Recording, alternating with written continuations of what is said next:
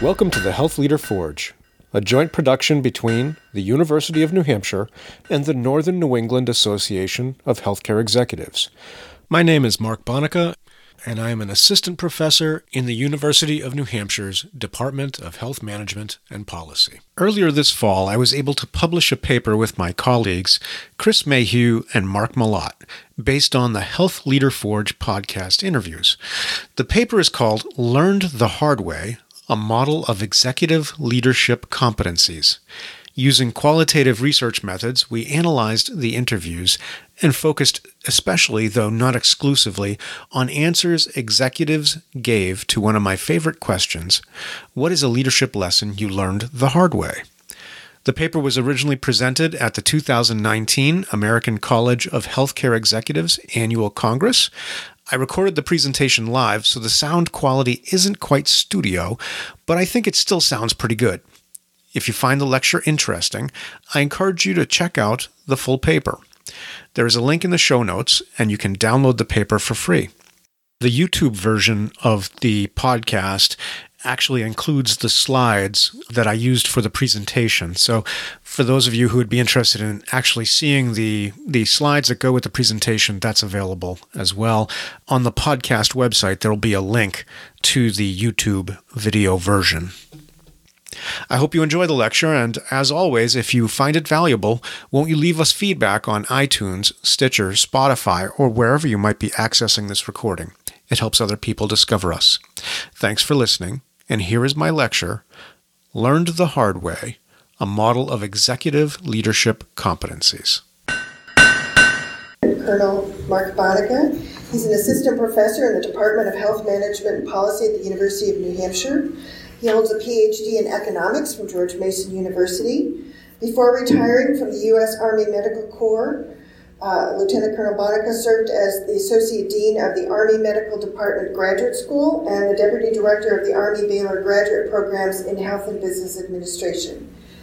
And you also host a healthcare leadership podcast, and you're the author of a weekly leadership newsletter. Thank you. Thank you for coming this morning. I'm really pleased to have the opportunity to share my research with you. So this is, I retired from the Army in 2015, and after 23 years of service as a medical service corps officer, working in hospital administration in a variety of different fields, and took my current position at the University of New Hampshire as an assistant professor teaching in the Department of Health Management and Policy, where they said, well, you've got all this management experience. We'd like you to teach our management classes to our students. I said, that sounds great. Easy. 23 years of experience. This will be a snap, even though my PhD is in economics. And got there and very quickly kind of realized I had 23 years of experience in a particularly narrow delivery system, the military health system, and I realized that there were a lot of gaps to my knowledge. And so to try to fix those gaps, I just went out and started talking to the experts in the field. So I created a podcast called The Health Leader Forge, and started knocking on doors around at different facilities, talking to CEOs and other senior leaders in the field, and then also reaching out across the country to talk to senior leaders in healthcare, asking them questions about their career, how they got to where they are, and then about their leadership style. Now, as an assistant professor, I'm also a researcher, and so I was sitting on, after a couple of years, I was sitting on top of about 60 plus lengthy discussions of people's careers and leadership, and so took that data, and took those interviews and treated them as data, and that's the basis of our discussion here today. So, along with my colleagues, Chris Mayhew and Mark Malott, also retired medical service corps officers, we took that data, looked at it, poured through it, and started looking for stories that would help us develop a better understanding of what it takes to lead in a health system as a senior healthcare leader. And so, if you were to be a guest on my podcast, I'd talk to you a bit and ask you, so where'd you go to college? How did you get interested in healthcare? And we'd walk from college up through your early career to your mid-career to wherever you are today. So how did you get from, I went to college to study business, and then I wound up as a CEO of a hospital. How'd you get there? Then we'd talk about transition from kind of your career journey and your organization and your current day-to-day experiences to your thoughts about leadership. And if it seemed like you're being candid with me, because not everybody, some people are, a little leery. I'm going to blast this out onto the internet. It's just, between you, me, and the entire world. Some people hold back, but, a lot of people are quite frank and honest and want to share, their lessons learned. And so if it seems like you're one of those people, you'll get the money question. And the money question is, what's a leadership lesson that you learned the hard way? And my co-authors and I, as we kind of were pouring through all these interviews, we really kind of kept coming back to these answers because they were the highest quality, meatiest kind of answers that we got. So I want to just kind of pause for a second and give you a second. Imagine now, we've been talking for 60 or 70 minutes. You've told me your whole life story, right? And you've told me how you got to be the C whatever of this organization. And now I'm asking you that question. What's a leadership lesson that you learned the hard way? So what we're going to do now is we're going to take those, or what we did do, rather, was we took those leadership lessons and we're trying to turn it into a leadership model. So imagine you walk out after this presentation and you're walking down the hall and you trip and stumble and pick yourself up and keep going. Well, that could be because you just weren't paying attention. You were on your cell phone and you were walking and you didn't see some and you're just kind of clumsy, right? I do that all the time. But if all of us walk out that door and we all kind of stumble at that same point, there's probably something underlying there, right, that maybe we ought to pay attention to, as a group. Maybe we can learn something from.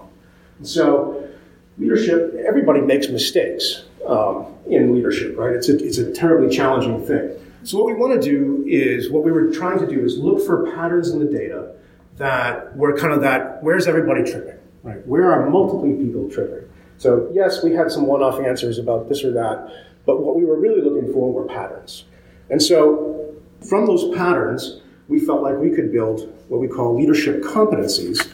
And so as an educator, I'm interested in trying to teach young folks about leadership. I'm interested in what is it that leaders need to know? What do they need to focus on to be successful? So those are the competencies that we're looking at. And we recognize every leader is different, every organization is different, and but what can we look at? What are the patterns? What are the behaviors that we can try to focus on and share and help people kind of be successful going forward? So this is a purely qualitative study, meaning we're using the stories, the lived experiences of individuals, and we used a style of an analysis called grounded theory, which means that we, myself and my colleagues went through all the interviews and coded them, meaning we were looking for common themes. And then we got back together and said, did you see that? I saw that. Okay, do we agree? And that's how kind of grounded theory works, is you extract from kind of collectively, the analysts kind of get together and look for themes. And then we take all those themes and we start to try to group them together into broader categories. And so that's what we did.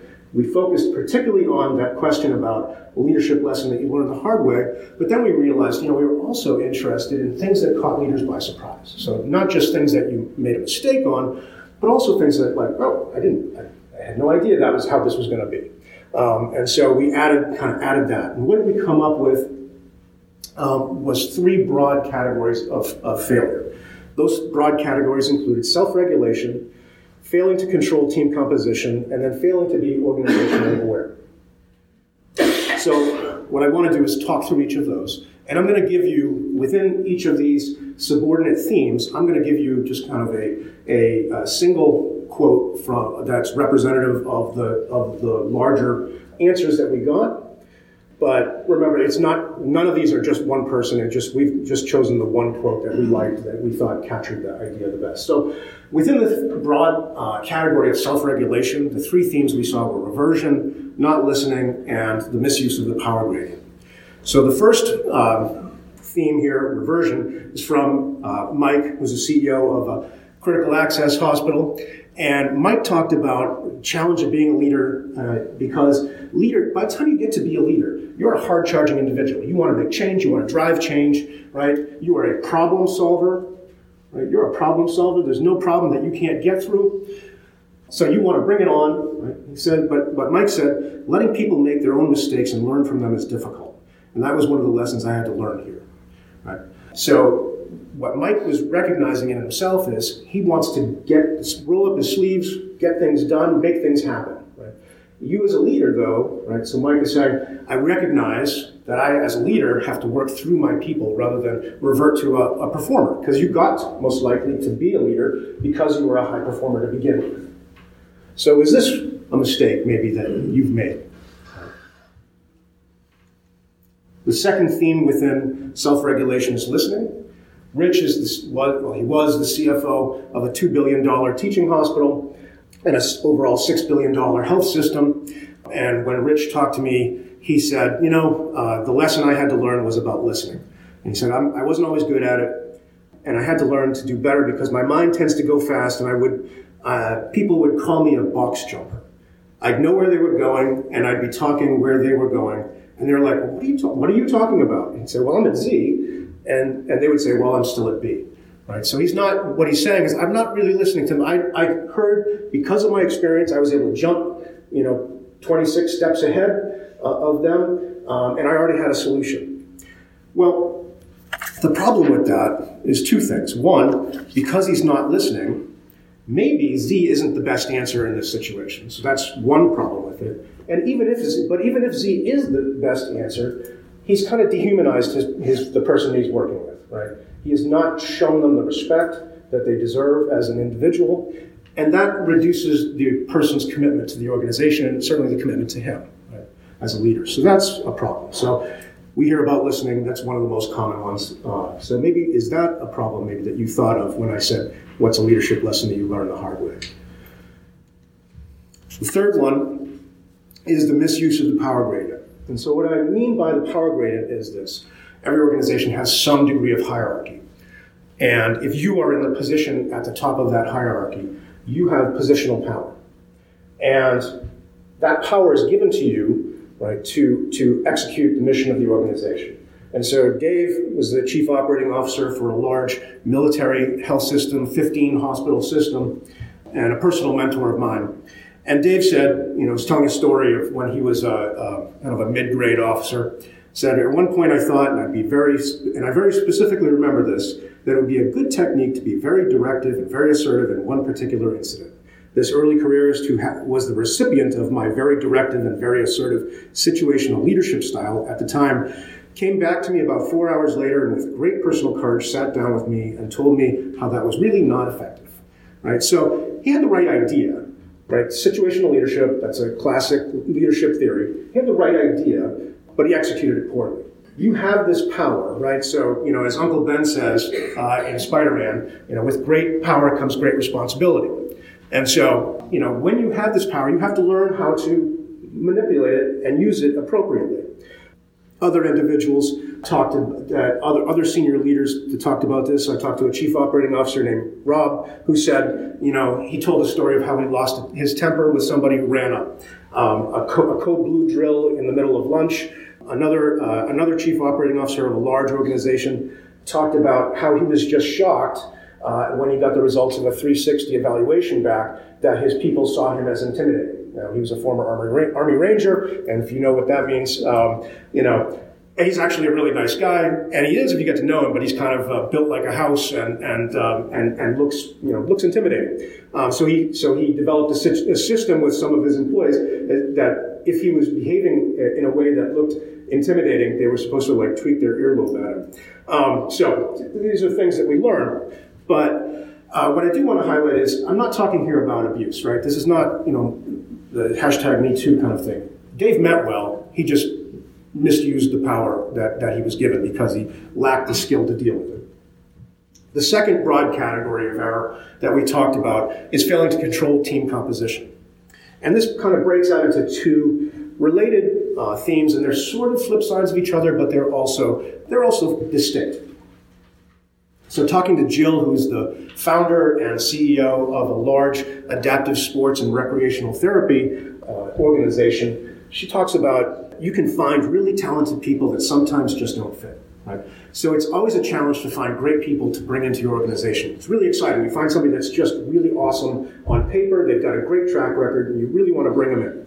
And then she says, as hard as you try to make them fit into your culture and organization, buy into that vision, and you thought everything was there, they're not. And even though they're a talented contributor, because they're not buying into that vision and that philosophy or that culture, they're actually pulling the team down. So hiring, bringing people into the team, finding the right people that you need that fit the vision. Well, first of all, like a baseline, everybody's that you bring into the team is going to have, you're not even going to talk to somebody who doesn't, on paper, fit all the needs that you have, right? But it's much more, finding the right person for your organization is much more than, do they have the right degree from the right place? Do they have the right experiences? It's also, is this person going to fit with our vision or mission? Are they the right person for our organization? Do they complement you as a leader, right? Do they bring the right skills, the right attitudes to move the organization? Patsy, the chief operating officer of a community hospital, talked about her challenges with fire. And I've heard this story from men, women, former military, right? This is just hard to do. And it's hard to do because, in part, because it's just hard to do, but also because we are, as a group, kind of self-selected helpers, right? We're in this field because we want to help people. If we didn't care about people, we'd be at Wall Street or something, right? So Patsy says, I as an individual always want to give. I want to mentor and educate and help that whatever person is that isn't working out. I want to help them along to get there. My lesson learned has been that there have been times, and it's been more than once, when I've left somebody in a position too long. So your responsibility as a senior leader is when that person doesn't fit for whatever reason, whether it turns out that you were wrong about their baseline skills or whether it's that they just don't complement the organization the way you thought they would. It's your responsibility to move them along to other opportunities. And it might be that, as I've heard from a number of different senior leaders, specifically when, like new CEOs come into organizations, everybody that's already in the C-suite is talented, they're high performers. But now, new CEO, it's a new dynamic, and maybe those existing individuals aren't the complementary staff that you need. And so maybe it's time for those people to move along. So is this a lesson that maybe you've had to learn the hard way? So the third category is failing to be organizationally aware. And there's, again, three themes here. The first theme is change capacity, and this is probably one of my favorite quotes in the study. This is Warren. He's the CEO of a 4-hospital system, and he says, don't squeeze every lemon at once. Wait for them to get ripe. And when you're doing a podcast, you're just waiting for a quote like this. Not everything's a crisis, and the real trick is what needs to be squeezed and what doesn't. You have to prioritize, and you have to know when it's politically right to squeeze that lemon. All right, so that's a good one, right? So what he's talking about here is this, right? Organizations, some people in the room know Warren. Organizations are, of course, buildings and equipment and people, right? But an organization is much more than that. It's the relationships between all those people and all those things. And particularly, it's the common understanding that we share between those people and those things. And when you go starting to squeeze your lemons, which means, I'm pushing for that change, right? So I'm going to change something. I'm going to squeeze a lemon here. Well, it takes a time. Once you've squeezed the lemon, it takes time for the organization to repair its understanding and to reestablish common understanding again. Okay, so I squeeze over here, I squeeze over here, I squeeze over here. Now you're breaking the common understanding. And if you do that too many times, all you're left with are pieces and parts, not an organization anymore. So, going back to Mike's quote about, being hard charging and wanting to change, right? That's you as a senior leader. You have to bear in mind the organization only has so much capacity to change and retain its sense of self at the same time. So is that something that maybe you've done as a leader? The next one is about communication, and I heard this one from a number of folks, and it's kind of fun. And this is from Joe. Joe is a physician leader. He was the chief medical officer of a large community hospital for a long period of time, and then eventually was promoted to CEO. And so he's talking about what surprised him about becoming a CEO. And he said, I didn't realize how much things were going to change. in terms of what I did with my body language. Everything I said was amplified. Everything I did was projected, and I just didn't realize how much of that was taking place. And so he goes on to talk about if I'm walking down the hallway and looking down or being with my thoughts, and I can't do that. I have to be smiling, because if people see him frown, people would say, "What's wrong? Something's going wrong in the hospital," right? So we kind of joke about, he's walking down the hall, and suddenly there's a rumor going wild in the hospital. The hospital's going bankrupt. Everybody's going to lose their job. Right? So you have to remember, as a senior executive, you're being observed constantly by your people, and they're looking for messages from you about the health of the organization, the direction, and so forth. I heard from Kevin, who said when he was a new CEO that suddenly when he would ask people to edit his work, that he suddenly became a brilliant writer and nobody could find anything wrong with his work. So this is kind of a emperor has new clothes kind of story. And then Gary was the CEO of one of the largest rehab hospitals in the country. He self-proclaimed sarcastic sense of humor, was walking down the hall one of his first days and bumped his head on a door or something. He said, "Well, that's a stupid place for a door." And next day he comes back and there's an engineering team taking the door down. So he said, you have to be careful how you use your words and not just your words, but your executive presence.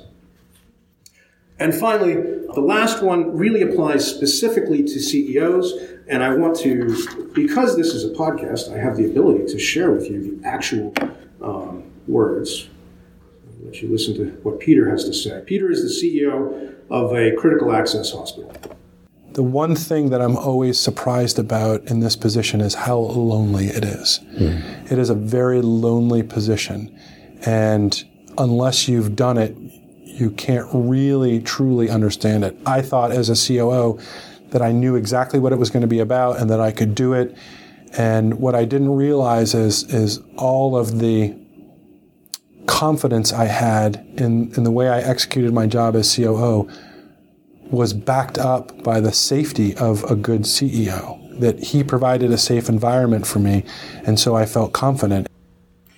So Peter had been a COO, and then he stepped into the role of CEO, and he realized there's a fundamental difference there. It's a small step, right? It's one office to the right, but it is a huge step in terms of responsibility and the accountability that you are suddenly have thrust upon you. And so this I've heard from a number of different CEOs, presidents, or whatever the appropriate kind of top level executive is. And it is this loneliness of command, right? The realization that there's nobody you can kick up to. And it is a unique, as a different Kevin says, the thing to learn is to be comfortable in that loneliness and to embrace it for what it is, because it never goes away. So I don't know. I know there are a few CEOs in the room here who've shared that kind of thing with me. So that is our last lesson. So taking all that together, what we tried to do using grounded theory, the purpose of grounded theory is to build a new theory. So working with all that information and those themes, we put together what we call the Hardway model of leadership. And so at the center of this model, kind of to the shifted right of the center, and I'll explain that in a second, is the leader and dealing with self-regulation. And self-regulation is focused on dyadic relationships, so one-on-one kind of relationships. We're focused on managing through others, right? So the leader has to remember lessons learned of managing through others, effectively listening so that not only is she or he getting the best advice from his or her people, but you are acknowledging the value and humanity of the people that work for you. You are appropriately using the power gradient that you have been given, using your power responsibly and in a way that moves the organization in that direction that you so want to move it. Next out is the team. And the purpose of the leader is embedded in the team. The leader primarily works to manipulate and move the organization through her or his team.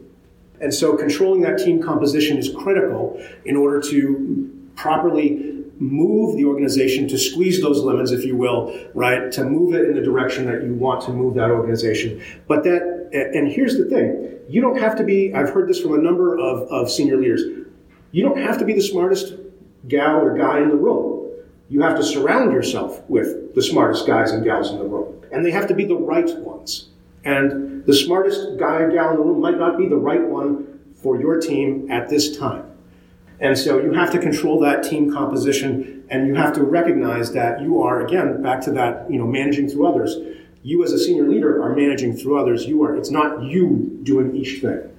And then from outside the team, the leader pushes through the team to move the organization. And so you have to recognize the delicacy, right, as well as the resilience of the organization. And so you have to manage that change capacity. You want to push that organization, you're squeezing the lemons, but you have to get it moving in the right direction and at the right time and not overdue. You have to be aware of your communication styles and and the communicational awareness is really use of the power gradient at the macro organizational level. And then finally, if you are the senior leader, then it is bearing the burden of accountability, recognizing that you must be the backstop for all of your employees and being prepared to absorb all the blows that go with that. So we put the leader, so we initially had envisioned, this is kind of the grounded theory process, we'd originally envisioned like a bullseye, so concentric circles. And we realized if we did that, that would imply that the leader only touched the organization through her or his team, right? So what we did instead was did tangent circles where there's a point here where the leader, the team, and the organization are all one. And so the recognition is meant there to say is the leader does primarily work through her or his team, but also has the ability to touch directly the organization through communication and so forth, right? And then also, the organization is primarily the interaction with the external environment and responding to the external environment, but the leader and the team also have the ability to touch and work with the external environment. Competencies that we drew out, I've kind of already talked through them. I won't rehash them, but 3 broad categories, each with its competencies. And I think this is an interesting model. I think and these are, I think, critical competencies for us to teach in terms of leadership. Obviously, you have to have a lot of other competencies if you're going to be a senior executive. But in terms of framing leadership, I think these are 3 useful categories to think about. Are you successfully managing yourself through self-regulation? Are you managing and controlling your team to have the right team? And are you communicating and understanding and monitoring your organization in a way that ensures that it's healthy? So that's our model. Thanks for indulging me. It'll be forthcoming in the Healthcare Manager, a journal on healthcare management. If you're interested in hearing some of these podcasts, the Health Leader Forge is free to use. If you're an educator, feel free to use it. And if you'd like to reach out to me, questions or comments, I'd love to hear from you about that. We have in the appendix the information about all of the different participants that we took from. We had over 60 participants. We were able to use data from about 35. So that's there so you can see, but you can also track each of these individuals down. If you really want to hear the whole thing, you can track each of these individuals down on the website. So thanks so much for your time. You've been listening to the Health Leader Forge, a joint production of the College of Health and Human Services at the University of New Hampshire and the Northern New England Association of Healthcare Executives. Please go to our website, healthleaderforge.org, for more information or to leave comments about today's podcast. Look for Health Leader Forge podcasts on iTunes, Stitcher, SoundCloud, and other podcast distribution sites. Thanks for being a part of the Health Leader Forge community, and we'll talk with you again soon.